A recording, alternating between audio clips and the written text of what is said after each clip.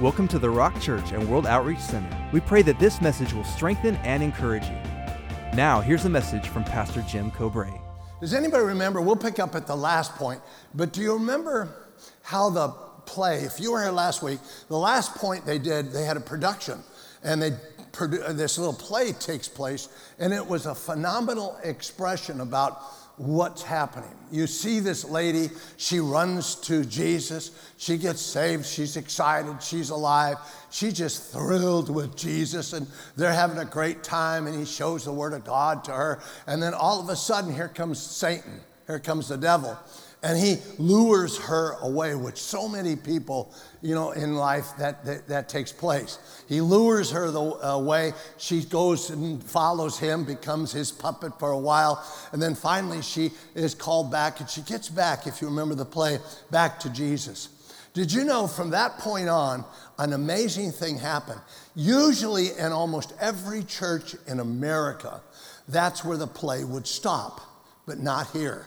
If you remember, she comes back to Jesus. Usually everybody's clapping. Yay, yay, she's back with Jesus. That's fine. Oh, how wonderful. But then you saw something that I've never seen before in a church. I saw the play that described the Word of God. Now, here's what happened. Jesus teaches her about the Word of God, being remember this? Does anybody remember this? The sword of the Spirit. And he sends her back out to defeat the devil. Now, listen to what I'm going to say to you. The battle is Jesus, but he fights the battle through you.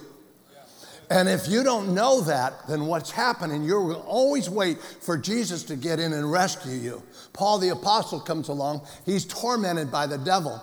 And Paul the Apostle, you know who he is. Come on, guys. He wrote 2/3 of the New Testament under the inspiration of the Holy Spirit. He would have some clout with God, wouldn't you think?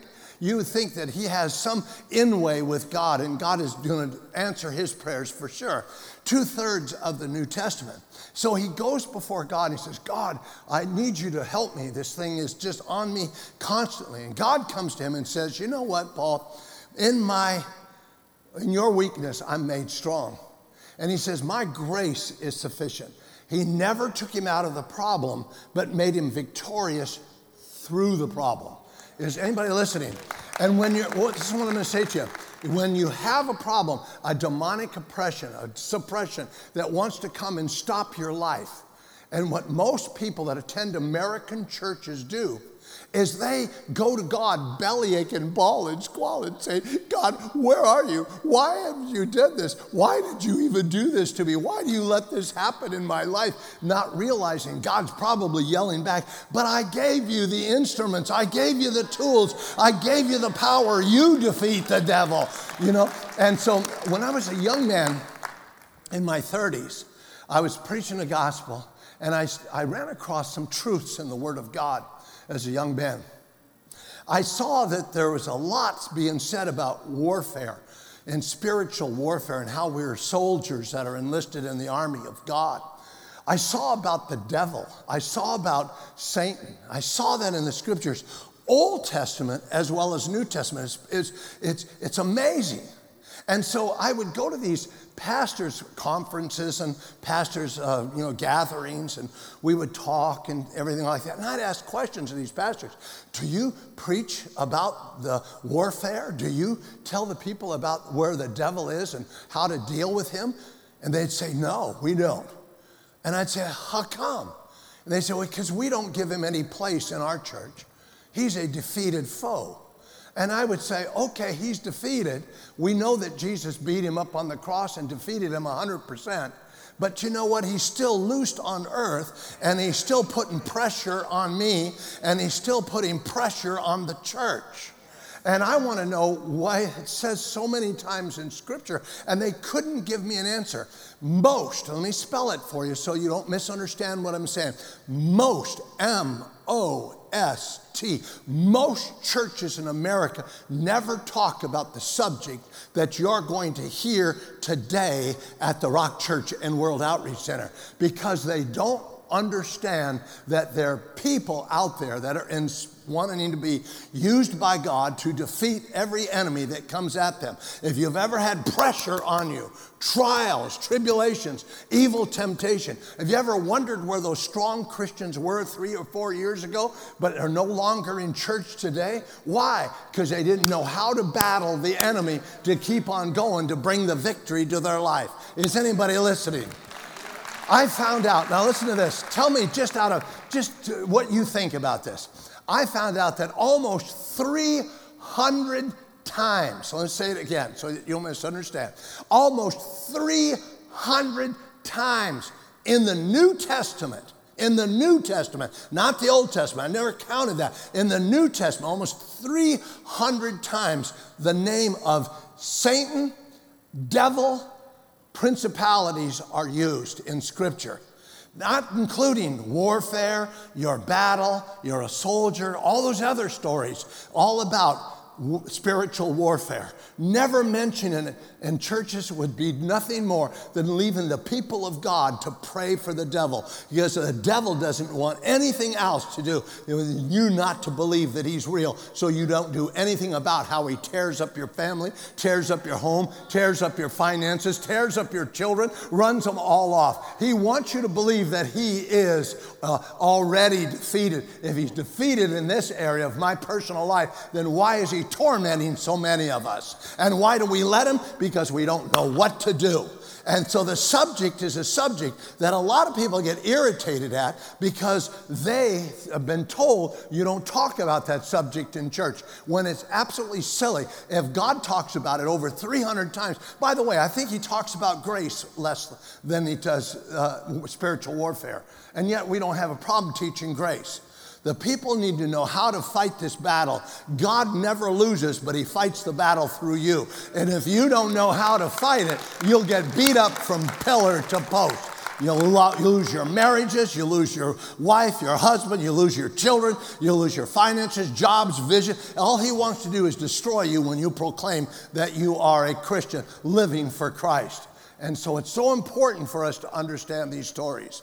So last week, Pastor Dan started out with some wonderful scripture found in the Word of God, if you will. And I wanted to go there, and let's just start out real quick, and then we're going to come back. In Acts, the 13th chapter, let's take a look at 2 verses in Acts, the 13th chapter. Verse number 9 and verse number 10. And then I'm going to come back and make some statements to you, if I may. Acts, the 13th chapter. Verse number 9, you'll remember that Pastor Dan was reading this to you last week, and this is where he got that spiritual oppression and where it really takes place, and we understand it. It says this, and Saul, who is also called Paul, this is Paul the apostle. Remember this? And he says this word, filled with the Holy Spirit, looked intensely at him. Who did he look intensely at? A guy, if you remember, by the name of Elymas. Elymas was his name. So here is Paul. Stop right there. Look back up at me so you can understand what's taking place. Paul has recognized something. How many times do we live as Christians and we don't recognize what a problem is? We let it exist without taking the authority of God and doing something with it, and our families get destroyed. And here he comes along. He doesn't call the guy Elymas, which is his name. He didn't say, hey, Elymas. He didn't call him that at all. Listen to what he calls him. Paul intensely looks at him. So he's given him this eye. You know what intense means? The evil. Have you ever seen, I don't know, maybe when you were in school and you walk by a group of people and the guys are like checking you out, they're giving you the eye. This is what Paul's doing right here. He's giving him the evil eye. Watch this, verse number 10. Kind of cool. And he didn't call him his name. He says, and oh, full of all deceit and all fraud. His name is full of all deceit and all fraud. Then Paul sees him, recognizes him, and makes this statement, you son of the devil. In San Bernardino language, that is a son of a woman dog. And that's exactly what he did. He just cussed at him, if you really want to know. He said the hardest, toughest thing that he could say, you son of a dog, you son of the devil. Son of the devil is worse than son of a dog. You know what I'm talking. Anybody know what I'm talking about? And can I just say this to you? Don't act innocent with me like, oh, the preacher said that. Why don't you stop watching television, you big hypocrite, if that bothers you? You know you hear worse than that on television. You know? Let's say it like it really is. Man, this guy's cussing him out right now. And here's Paul. He recognizes, you enemy of all righteousness, you're never going to stop. Do what you need to do. Stop doing the ways of God. You're an enemy of righteousness. You're the son of the devil. And sometimes we don't even recognize when there's a problem coming at us. We don't realize who the enemy really is. We may have a problem. We may see things fail and fall, but we don't realize who the enemy is. Let's at least get a little bit smarter to recognizing where the problem is that you're facing right now and the pressures of your life. Is that okay? Every day in all of our lives, we have pressures. And a lot of people don't even know they're in a war, and let alone what to do about the war.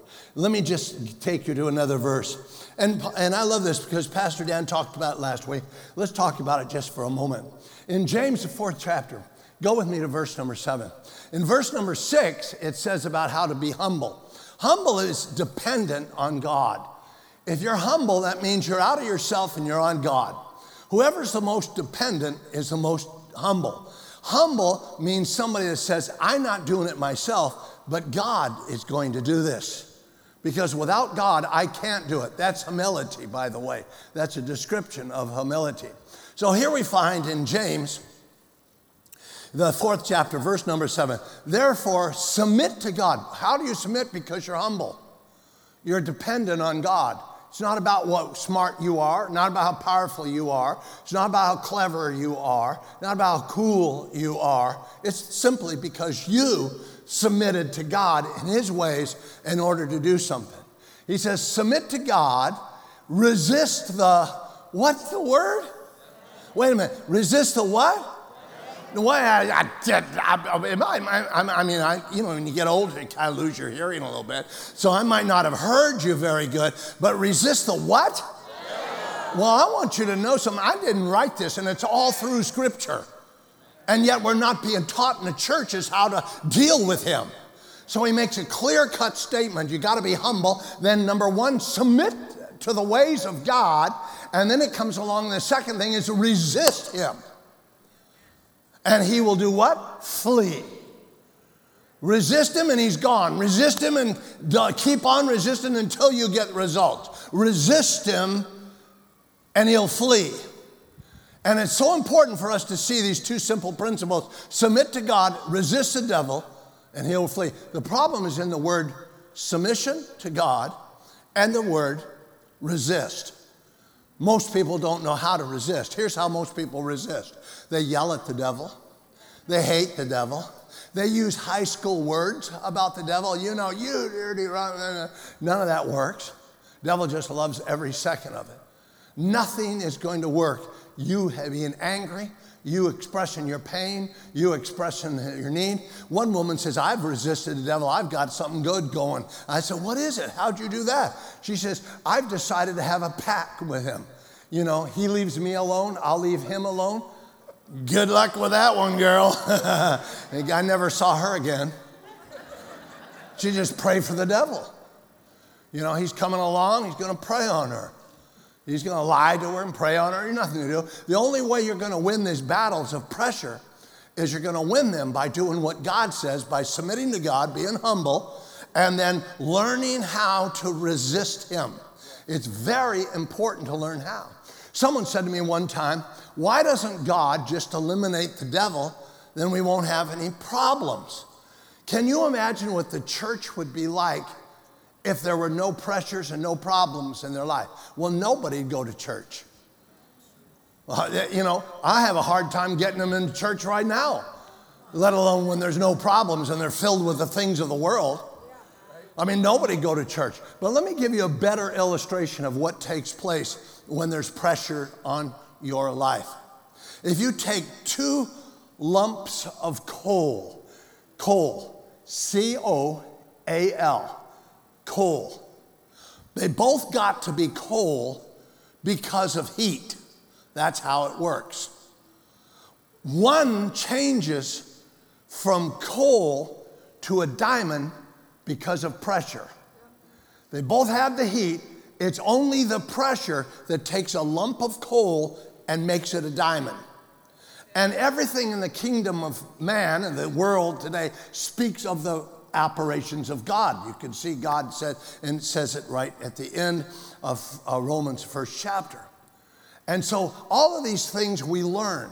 It was through pressure that the coal became valuable. And you'll find it's the same thing with God. Pressure builds your character that helps you to stay in with things of God. You start to recognize what's God and what isn't God. You start to apply the right process, if you will, back instead of being processed yourself. You start to do the things that God has you to do. You become a sharper, greater, stronger Christian by coming and learning about how to deal with things. And the pressure that's going to be there is going to make you like a diamond.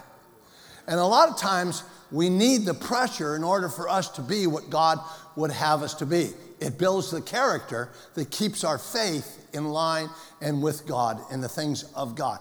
Oftentimes we learn from problems. Now the Bible makes it very clear that all things work together for the good of them that love the Lord and are called according to his purpose. That's what it says in Romans 8th chapter. All things, not some things, good, bad, indifferent, pressures, everything that ever happens in your life, if you're called according to his purpose, in other words, you're living your life according to what he wants you to live like, his plan, his will, not your plan, your will, but you're giving your heart wholeheartedly over to Jesus Christ, and you're trying to learn his desires and trying to please him with your life, all things work out to the good. Let me give you an illustration of that. When I was a young man in my 20s, I married a woman. I didn't marry her because I was stupid. I fell in love with her, got married. She ran off with some other guy. Broke my heart. I mean, I felt really bad. I never divorced anybody, but she divorced me. Broke my heart. So she goes to New York. She's going to be a top model in New York, and she falls short of that. And she comes back. She says she wants to get married again. Married her second time. Same woman. Man, am I stupid. She ran off somebody else. And then third time she came back saying, no, I'm not doing this. No, that's not going to be me. I'm dumb for marrying you the second time. I'm not that dumb. But I married somebody else. Married her for 58 days. Third marriage. Married one woman twice. Married this other woman 58 days. She threw me out. I never knew the reason why she threw me out. She just did. I didn't divorce anybody. I didn't think I was a bad husband. I thought I was a good man. But all of a sudden, my whole world changed. Let me say something to you young people now. You don't understand what it was like 45 years ago, 50 years ago, to have a divorce. You were the out of the entire society. I went to church. I went into a church and asked God in my heart and got born again. I was excited.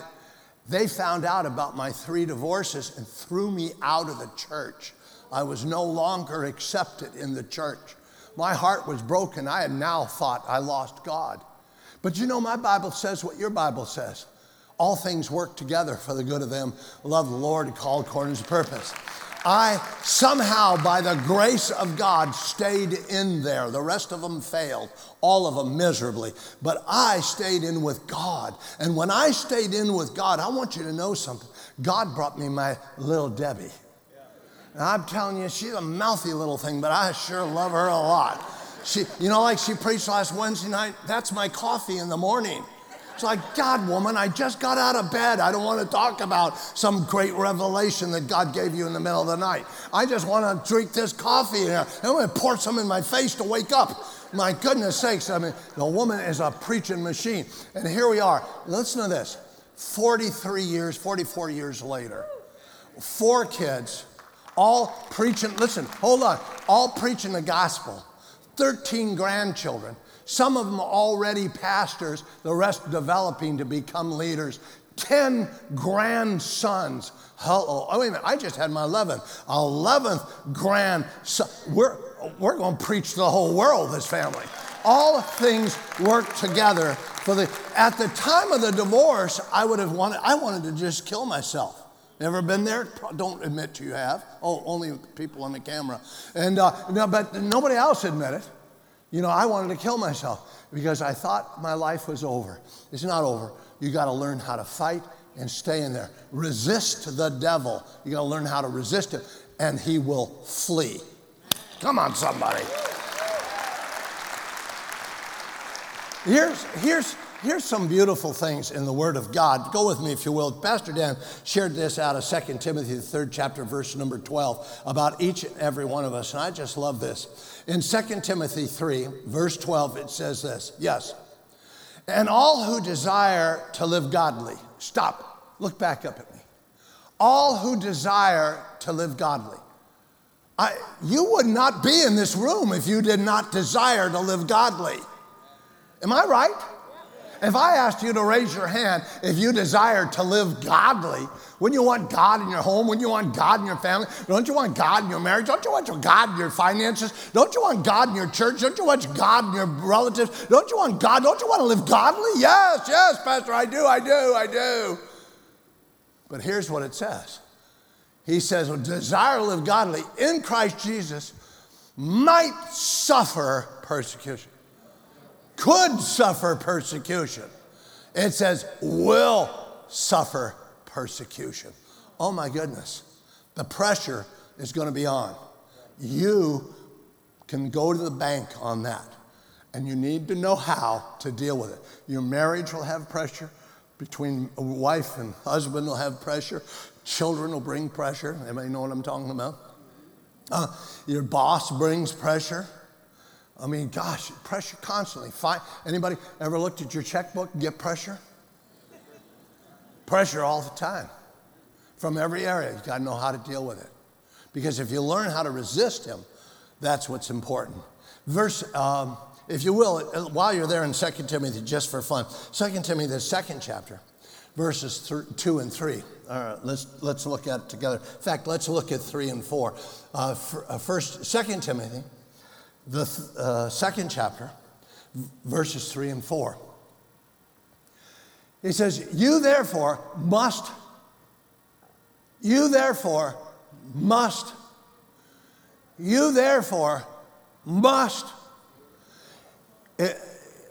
must do something, and the word is what? Endure. If you're not going to endure, then you're going to what? Lose. He that endures to the end shall be saved. And so you must endure hardship. Oh, I hate that word, hardship. I can endure fun things, fun times, hardships. And as a good soldier of Jesus Christ. Oh, my goodness. He uses the word endure hardship as a soldier. I didn't say that. God called you a soldier. When you got born again, you're in a war. You better know that. There's pressures coming. Have you ever wondered whatever happened to those people that used to go to church? They didn't know how to handle the pressure because someone never taught them. So when the pressure came, it ran them off. That's what happened. So here we find you must endure. But I like verse number 4. Watch verse 4, just for fun. It says, no one engaged in warfare. Engaged in what? Warfare. Engaged in what? Warfare. There's a war going on, and most people that call themselves Christians don't even know what it's about. He's after you and your family. He's going to try to back you off from your commitments to Christ by making things tough in your life. But if you know how to endure the hardships or resist the devil, he will do what? Flee. And then he comes along and he says, engage in warfare, entangles himself with the affairs of the world. You're going to be wrapped up in worldly ways and worldly ideas and worldly things. Won't be long, for the world sucks you right out. You can't get there. He says that he may please him who enlisted him as a soldier. Who's the him? Notice the capital H up there, or there should have been a capital H right there. He will please him. It should be a capital H because that him is Jesus Christ, who enlisted you as a soldier. My goodness, my friends, this is very important. About 5 years ago, most of you know this, so I'm going to share it with you anyway. I had a failed back surgery. I'm in pain 24/7, every day, every moment of my life. I toss and turn for about a half an hour and 45 minutes every night before I can fall asleep, just to find a spot comfortable enough where the pain is subsided a bit so that I can sleep every night. When I walk, you've probably noticed I walk pretty stiff. I'm in a lot of pain. I got an email after I taught last weekend, a couple weeks ago, from a friend of mine on the East Coast. And he said, I loved your message. Just want you to know I really got a lot out of it. And then he said, man, I could tell by the way you were walking that you are in a lot of pain. He knows me well. And I emailed him back. I said these words, I'm in a lot of pain, but I'm not defeated. And that's the difference. There's a day coming when God's going to touch me and I'm going to walk normal and strong. That's my hope. Now listen to me. In the meantime, he stops me not from doing what God's told me to do. Last time I was with you a couple weeks ago, I taught, and I went, it was like an amazing morning. I'll just tell you because we have a little bit of time. I had an amazing morning because I had no pills in me or nothing. I came to church, I preached both messages, and I went, wow, God, that is great. You healed me. Next day I woke up, and I said to God, God, let me tell you something. That's just not fair. When I'm in the pulpit, you heal me. When I'm home, you don't. And God said, my grace is sufficient. You know, and I started saying that out loud, my grace is sufficient. Your grace is sufficient. Your grace, and it strengthens me with what we're talking about. And that's what we've been talking about. Go with me to Ephesians. Ephesians, if you will, the 6th chapter of Ephesians, and we'll start with verse number 10. In the 6th chapter of Ephesians, verse 10, now watch this. He's going to show you what to do to resist the devil and how to win your battles. You say, Pastor Jim, you're still in pain. Yes, but I've won already. It's just a matter of time before it manifests. I've already won. I mean, you get up here and do this, and you're like, what, 20? So my goodness, come on. I've already won the battle. It's just a matter of time. Now listen to what I'm going to say to you, because as we get into these scriptures, I'm going to describe to you in a few moments the armor that God says in this war that you're in that you need to put on in order for you to win the battle and resist properly the devil. And most of it's not physical at all. All of it is mental and spiritual. So it's a real easy battle to put them on, but you got to do it. And a lot of times people don't do it. Let's start in verse number 10 because it makes it really clear that we have an assignment from God. Verse number 10 says this, finally, my brethren, be what? Oh, come on. Are we alone in this place? Finally, my brethren, be what? I mean, he doesn't want you to be weak. He wants you to be strong. I mean, there's a choice. I could sit down. I could lay down. I can moan and groan. Debbie loves me enough to serve me. I kind of like that. Sometimes I do groan a little bit, so she does. Oh, baby, could you get me a little something? I'm thinking, oh, I shouldn't do that. That's really wrong. But she does serve me that way. And I don't tell her that because I kind of like that, you know. And she said, but it says, be strong. But my strength is not in myself. And when your strength is in yourself, man, then all of a sudden you don't need God. It's whether you can do it. I'm here to tell you something. You are no match for the devil, except if God is your strength. Then you become the overcomer, more than a conqueror according to the scripture. But by yourself, you're going to lose. And that's what we're learning to do, is learning how to do this. Be strong in the Lord. And then he comes along and he says, in the power of his might. It's not my might, it's his might that's going to get the job. It's his might that makes the job work. It's his might that makes this all happen. And get off myself, get off what I think, get off everything else, and get on him is what he's saying.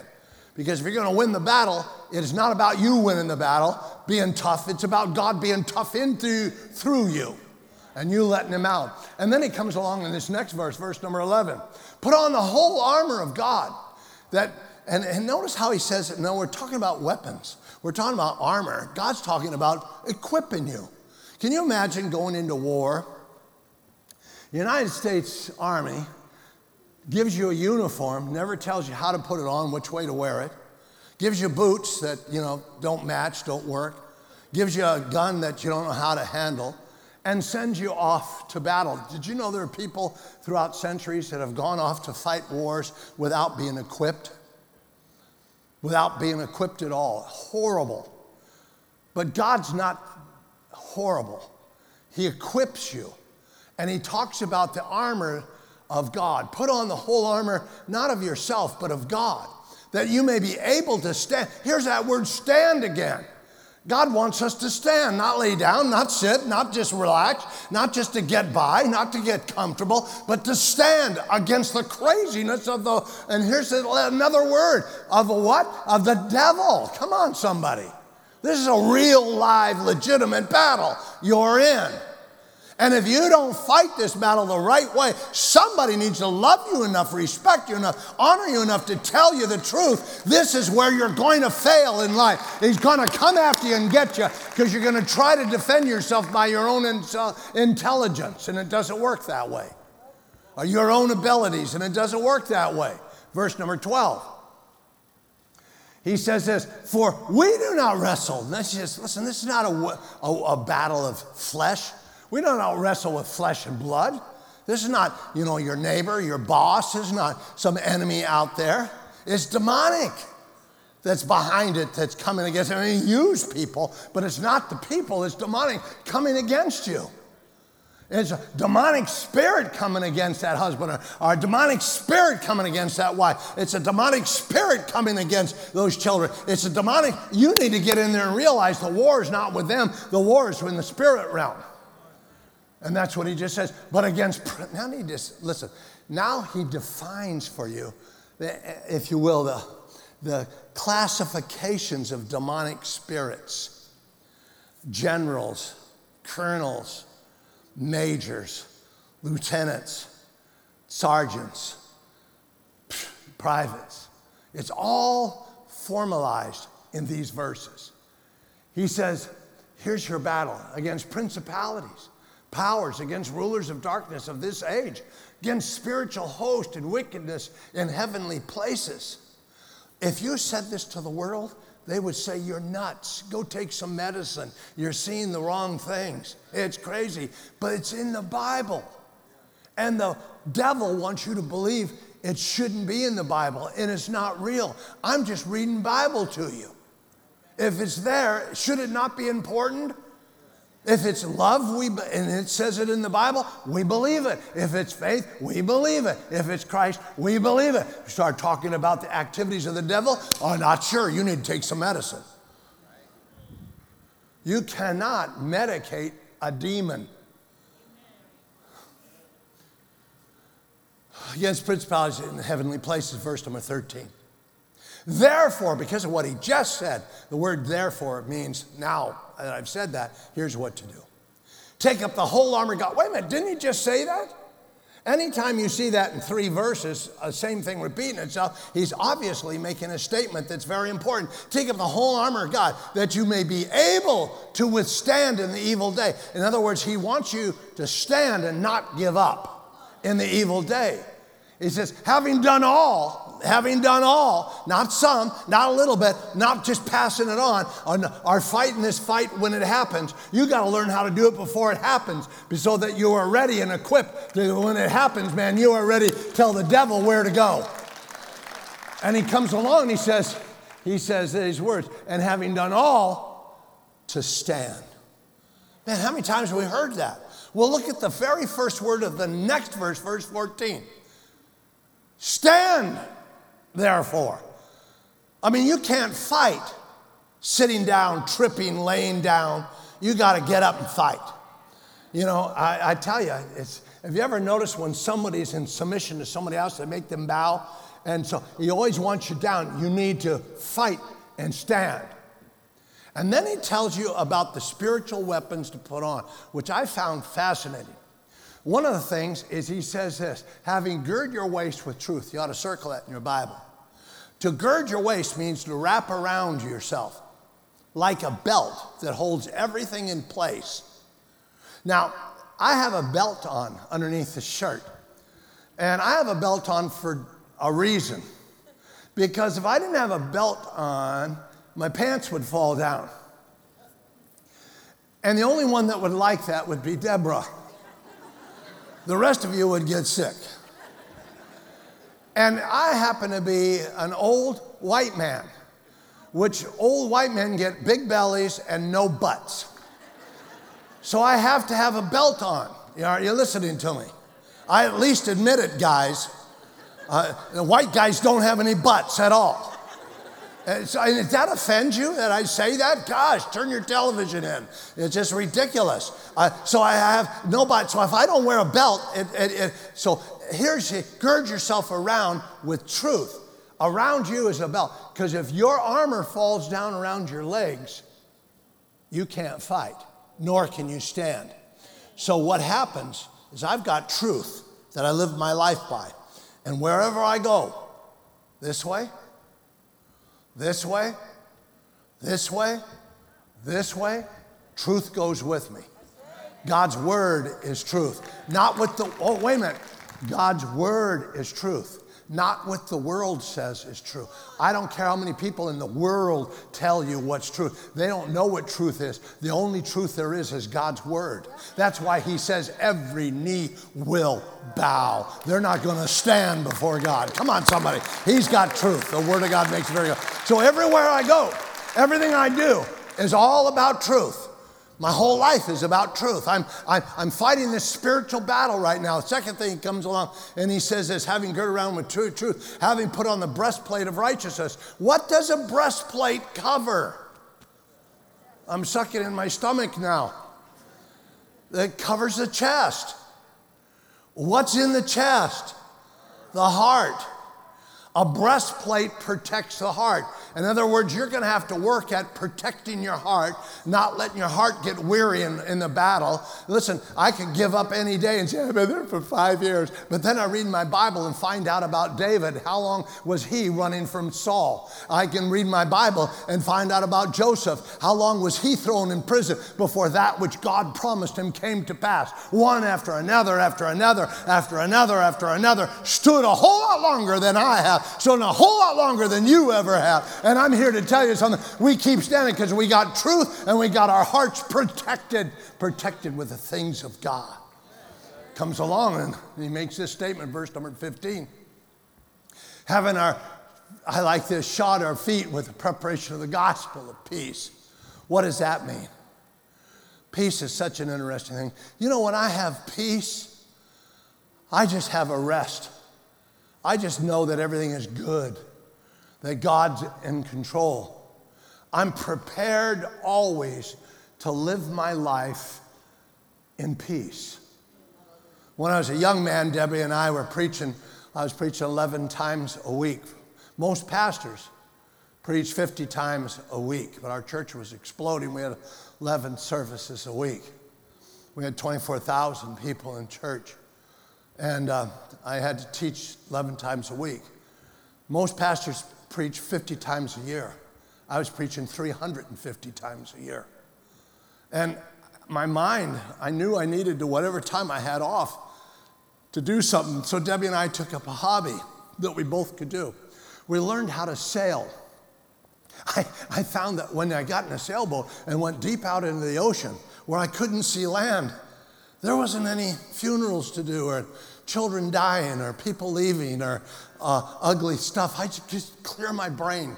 Sometimes you go home from work and you don't want to think about work. And that's me. I had to keep myself healthy. We learned how to sail. And I remember Debbie being taught how to sail. That was a real experience because she has a hard time with what's right, left, and let alone north, south, and east. I mean, give me a break here. It was like, Debbie, go that way. She said, what does that mean? I'm pointing to it. So that was a trip in itself and a joy.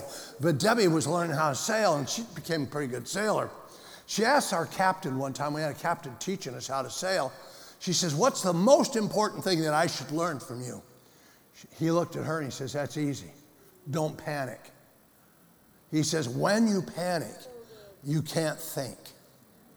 But when you're at peace, you can clearly hear and get directions and follow what you need to do to get the job done. And most people fail because of panic. And God wants us to prepare ourselves with a gospel of peace. Jesus said, I'll give you peace that surpasses understanding. His peace. Oh, God. Come on. So I'm under pressure. I got his peace that brings me back to reality and helps me to think straight. That's what he's telling. Remember, all this is equipping myself. Gospel of peace. Verse number 16 comes along, and it says this, above all. When he says above all, he means above what? All. All that we've said so far, this is most important. Hold up your shield of faith. A shield of faith means this, that I've got a shield in my weaponry. It's something that stops the enemy from coming at me and defeating me. It's something that stops the enemy from stabbing me or hurting me. And he makes this statement, hold up the shield, which is able to quench every fiery dart. You ever wondered what a fiery dart is? Have you ever been believing God for something and then some thought comes in your mind and the thought says, what if? I know somebody who was that way and they didn't. Someone comes and tells you, well, you're going to fail. They failed. What makes you any different than them? How are you going to make it? Look at your checkbook. It's not going to work. And all of a sudden your heart gets weakened. Remember, you got the breastplate of righteousness that you're supposed to guard that heart, but all of a sudden you're letting it in because it's a fiery dart. And all of a sudden depression comes and discouragement comes, and enough of them get through, you won't last. But in order to stop them from coming, I hold up faith. Yes, it may say that, but I don't listen to that. I'm listening to what God says about this. So important for us to hear this. Hold up that shield of faith that stops all of these things that want to knock you off your feet. Come on, last two. Here it is, in verse number 17. Take the helmet of salvation and the sword of the Spirit. The helmet of salvation. What's the helmet cover? What part of the body? The what? Wait a minute, I'm not alone in here today. Is that okay? Helmet covers what part of the body? The head. What's inside the head? The brain. Most of your battles will be in your mind. He knows how to tell you things and influence you in your thinking. It's mostly a battle in the minds. That's why it says in 2 Corinthians, the 5th chapter, verse number 3 through 10, it says these words, cast down imaginations. That's here, the imaginations here that exalt themselves above the word of God. Cast them down. And he says, bring into captivity every thought to the obedience of what Christ says, what God says. That's what it says. And here he tells us that we need to protect ourselves. And then right along with it, he says this, and the sword of the Spirit, which is the word of God. Use the word of God. Devil, I'm telling you now, I'm blood-bought, Bible-believing, blood-washed Christian, born of the Spirit of God and filled with the Holy Ghost. I have a family. I've been translated out of the kingdom of darkness into the kingdom of light. You have nothing to say over my life. You never paid for my life at all. I'm born again, Spirit-filled. I'm a believer in Christ Jesus. The Bible says all things are possible to him that believes. Nothing is impossible to him that believes. And the Spirit of God just strengthens me on every area of my life. He goes before me, opening doors no man can open. He follows me, no man can close. The mercy of God follows me wherever I go. Devil, you have, that's the word of God. And let me tell you what the word of God does. The word of God does not activate God. He already is activated. You don't have to hype God up to get this done. The word of God activates you. All of a sudden, you start making statements like that. When the other day I got up and I crumbled, and I didn't let out a scream, but I wanted to scream. I didn't want Debbie to panic because of the pain that was running through my back. And I wanted to scream, and I didn't.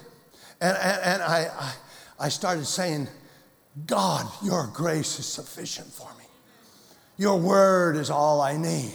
You said I'm healed by the stripes of my Lord and Savior, Jesus Christ. Pain just got worse. but I believe your word. Eventually, it was just passed right on by. Let me tell you something. I'm going to get there, and you're going to get there too. It may be a fight today, but tomorrow we're going to have a win on our side completely. Come on, somebody. So he tells us to do this. And I love this next one. Verse number 18 tells us to pray. He says, take up the helmet of salvation, the sword of the Spirit. Verse number 18. Let's put up 18, please. In 18, it says, praying always with all supplication. See the word supplication up there? It means you twist yourself with what God says. It's like a 3-cord rope that twists around each other. And all of a sudden, the rope gets stronger. And that's really the intense the depth of the word supplication is a twisting around who God is and what God says. When you twist yourself around God, man, you got the belt of truth on, you got your helmet of salvation, you got your sword up good, you got your shield of faith going on. Man, you are walking in the things of God, you're protecting your heart, the whole thing, and guess what? You end up winning the battle. That's what this is all about. Let me tell you something now, saints. You're in a battle. Sit there and let the devil knock the snot out of you, or get in the war and kick the crap out of the devil, because you have the ability in Christ to do it. Somebody ought to give me a great big amen. So true, so true, so true. If you got something from God today, come on, give the Lord a great big praise. You know, even if you know this and you heard this and you're taught this, I've taught this in schools and colleges everywhere. I've been all over the world teaching these things. Every time I listen to it, I get stronger. I need to hear it over and over, because I'm like you, I forget. You know, I forget and I start belly aching. Oh, God, when is this going to happen? Oh, come on. Slap yourself and get in the Word of God. Amen? Now think about it like this. If you got something from God today and you stayed home today, you wouldn't have got it. The fact that you got something because you made the effort to get close to God and you came to church, and I applaud you for it. Come on, so. Thank you for listening to the Rock Church and World Outreach Center. If this message spoke to you, please share it with us. We'd love to hear from you.